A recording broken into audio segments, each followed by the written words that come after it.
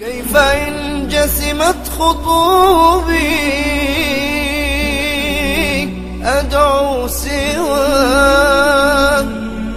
قل لمن يخلق الإنسان من ماء مهين، قل لمن يملك الأرزاق من يطوي السنين. إن علمت بأن رزقي عند رب العالمين، كيف إن فرغت جيوبي أدعو سواك؟ ألم تكن أرض الله واسعة فتهاجروا فيها. أرض الله واسعة ومليئة بالفرص ومنح التغيير، فاخرج إلى أرض جديدة إن ضاقت بلادك بأحلامك. قالوا كنا مستضعفين في الأرض، قالوا ألم تكن أرض الله واسعة. التعلل بالأعذار لا يصلح أن يكون مبررا للفشل والاستسلام. إلا المستضعفين من الرجال والنساء والولدان لا يستطيعون حيلة ولا يهتدون سبيلا. عذر الله هؤلاء الضعفاء في عدم الهجرة، فلا يكلف الله نفسا إلا وسعها، والله مطلع على صدق هذه الاستطاعة من عدمها.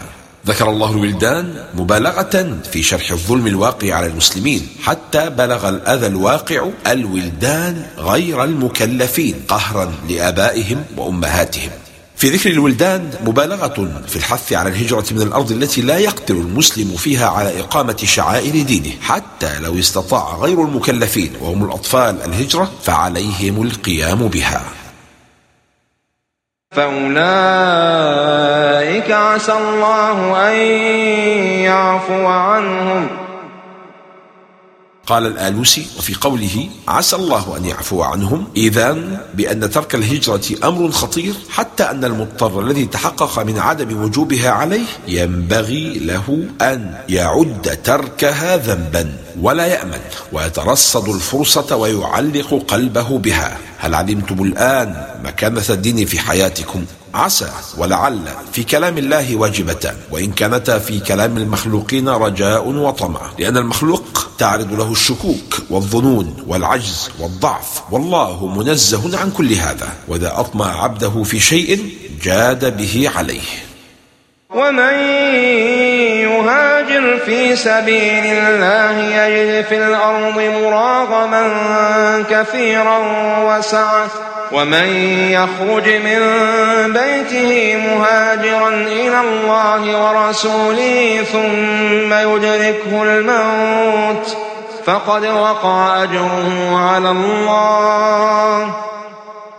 نزلت في جندب ابن ضمرة، وكان قد بلغه وهو بمكة، فقال لبنيه احملوني فإني لست من المستضعفين، وإني لا أهتدي إلى الطريق، وإني لا أبيت الليلة بمكة. فحملوه على سرير متوجها إلى المدينة، وكان شيخا كبيرا فمات بالتنعيم. ولما أدركه الموت أخذ يصفق يمينه على شماله ويقول اللهم هذه لك وهذه لرسولك صلى الله عليه وسلم، أبايعك على ما بايع عليه رسولك. ثم مات. ولما بلغ خبر موته الصحابة قالوا ليته مات بالمدينة، فنزلت الآية ومن يهاجر في سبيل الله. الهجرة في أقصر تعريف دليل على أن دين المرء أغلى عنده من وطنه. ثم يدركه الموت فقد وقع أجره على الله. نية المرء خير من عمله، وبعض نياتك تبلغ بك أعظم الدرجات، ولن ينقطع أجرها حتى بعد موتك.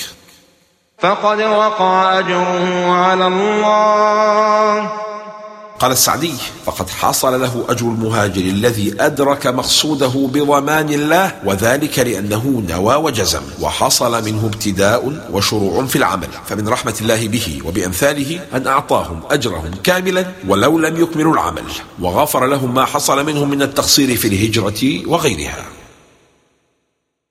وإذا ضربتم في الأرض فليس عليكم جناح أن تقصروا من الصلاة إن خفتم أن يفتنكم الذين كفروا. هنا استدلال على قاعدة شرعية: المشقة تجلب التيسير. وإذا كنت فيهم فأقمت لهم الصلاة فلتقم طائفة منهم معك وليأخذوا أسلحتهم، فإذا سجدوا فليكونوا من ورائكم ولتأت طائفة أخرى لم يصلوا فليصلوا معك وليأخذوا حذرهم وأسلحتهم. ود الذين كفروا لو تغفلون عن أسلحتكم وأمتعتكم فيميلون عليكم ميلة واحدة، ولا جناح عليكم إن كان بكم أذى من مطر أو كنتم مرضى أن تضعوا أسلحتكم وخذوا حذركم إن الله أعد للكافرين عذابا مهينا.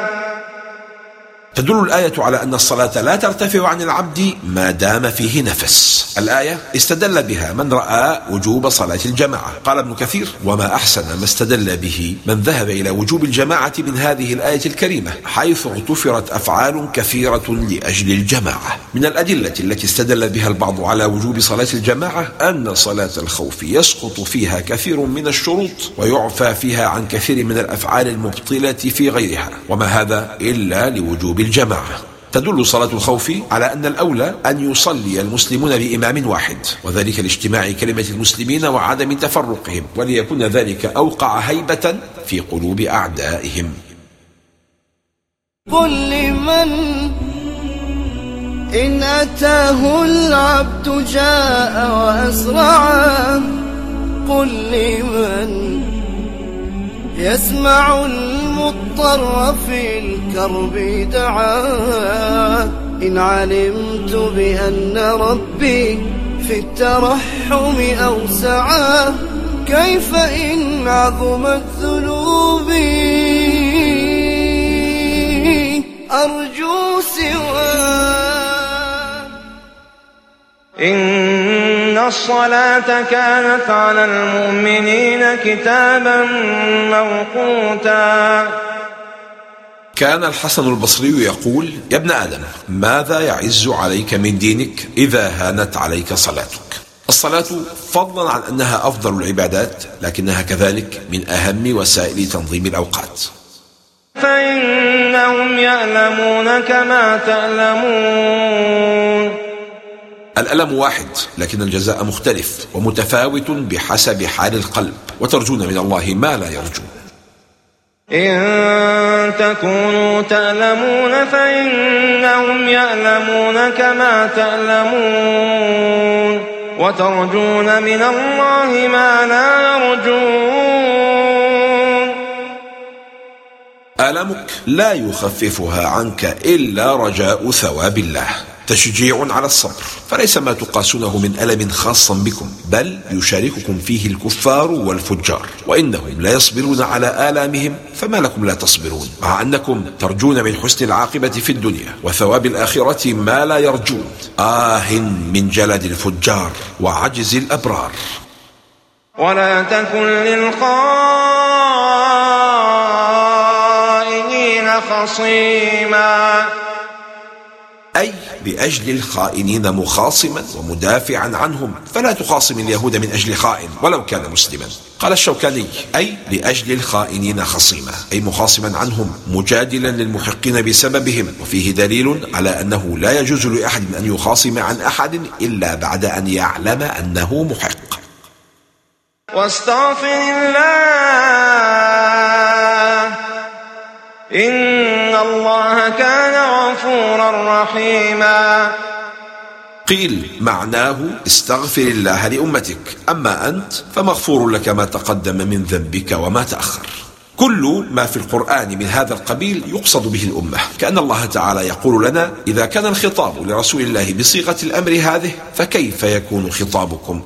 قال بعض الصالحين: ما كان في القرآن من نذارة إلى النبي صاحب البشارة، فكن لبيبا وافهم الإشارة، إياك أعني واسمعي يا جارة. يختانون أنفسهم، لم يقل يخونون، وهو افتعال دال على التكلف لقصد المبالغة في الخيانة. وممكن أن يخون الإنسان غيره، لكن كيف يخون نفسه؟ خيانة النفس تحدث بالغفلة عن العقوبة الآجلة بالشهوة العاجلة، فجعلت خيانة هؤلاء لغيرهم خيانة لأنفسهم، لأن سوء عاقبة هذه الخيانة سيعود عليهم، ولهذا يقال لمن ظلم غيره إنه ظلم نفسه. يستخفون من الناس ولا يستخفون من الله وهو معهم. الخاص عند الله كالعام، فراقبه على الدوام ولا تستهن بنظره إليك في السر والإعلان. ها أنتم هؤلاء جادلتم عنهم في الحياة الدنيا، فمن يجادل الله عنهم يوم القيامة أم من يكون عليهم وكيلا. لا تدافع عن ظالم ولا تجادل عن خاطئ، فإن فعلت فواجه نفسك قائلا: هل أستطيع المجادلة عنه غدا بين يدي الله؟ هل أستطيع أن أدفع عنه العذاب غدا إن عاقبه الله بذنبه؟ ها أنتم هؤلاء جادلتم عنهم في الحياة الدنيا، فمن يجادل الله عنهم يوم القيامة. المحامي الذي يدافع عن موكله وهو يعلم أنه مذنب، ألا يخشى أن يدخل فيما أعنتهم هذه الآية؟ ومن يعمل سوءا أو يظلم نفسه ثم يستغفر الله يجد الله غفورا رحيما. ما أقرب الله، ما أرحم الله، ما ألطف الله. ومن يعمل سوءا أو يظلم نفسه. أبشع الظلم ظلم النفس، لأنها أغلى ما تملك ولا تستحق منك هذه المعاملة. كيف لعبد أن يذبح نفسه؟ ومن يكسب إثما فإنما يكسبه على نفسه وكان الله عليما حكيما. أنت أول المتضررين بذنبك، لأن وباله راجع إليك، إذ الله لك بالمرصاد ومجازيك على السوء سوءا، ولن يحمل غيرك من إثمك شيئا، كما أنك لن تحمل من إثم غيرك شيئا. ومن يكسب إثما فإنما يكسبه على نفسه. معلوم أن السيئات إذا ظهرت فلم تنكر عمت عقوبتها الجميع، فهل يخرج هذا عما قررته الآية؟ والجواب كلا، لأن من ترك الإنكار الواجب فقد كسب سيئة. ومن يكسب إثما فإنما يكسبه على نفسه. في هذا بيان عدل الله وحكمته، فإنه لا يعاقب أحدا بذنب غيره، ولا يعاقب أحدا أكثر من العقوبة المستحقة على ذنبه. ومن يكسب خطيئة أو إثما ثم يرم به بريئا فقد احتمل بهتانا وإثما مبينا. قال القشيري: من نسب إلى أحد ما هو بريء منه من المخازي عكس الله عليه الحال، وألبس ذلك البريء ثواب محاسن راميه، وسحب ذيل العفو على مساويه، وقلب الحال على المتعدي بما يفضحه بين أشكاله في عامة أحواله. وقوع العبد في المعصية أهون عند الله من اتهام بريء بها.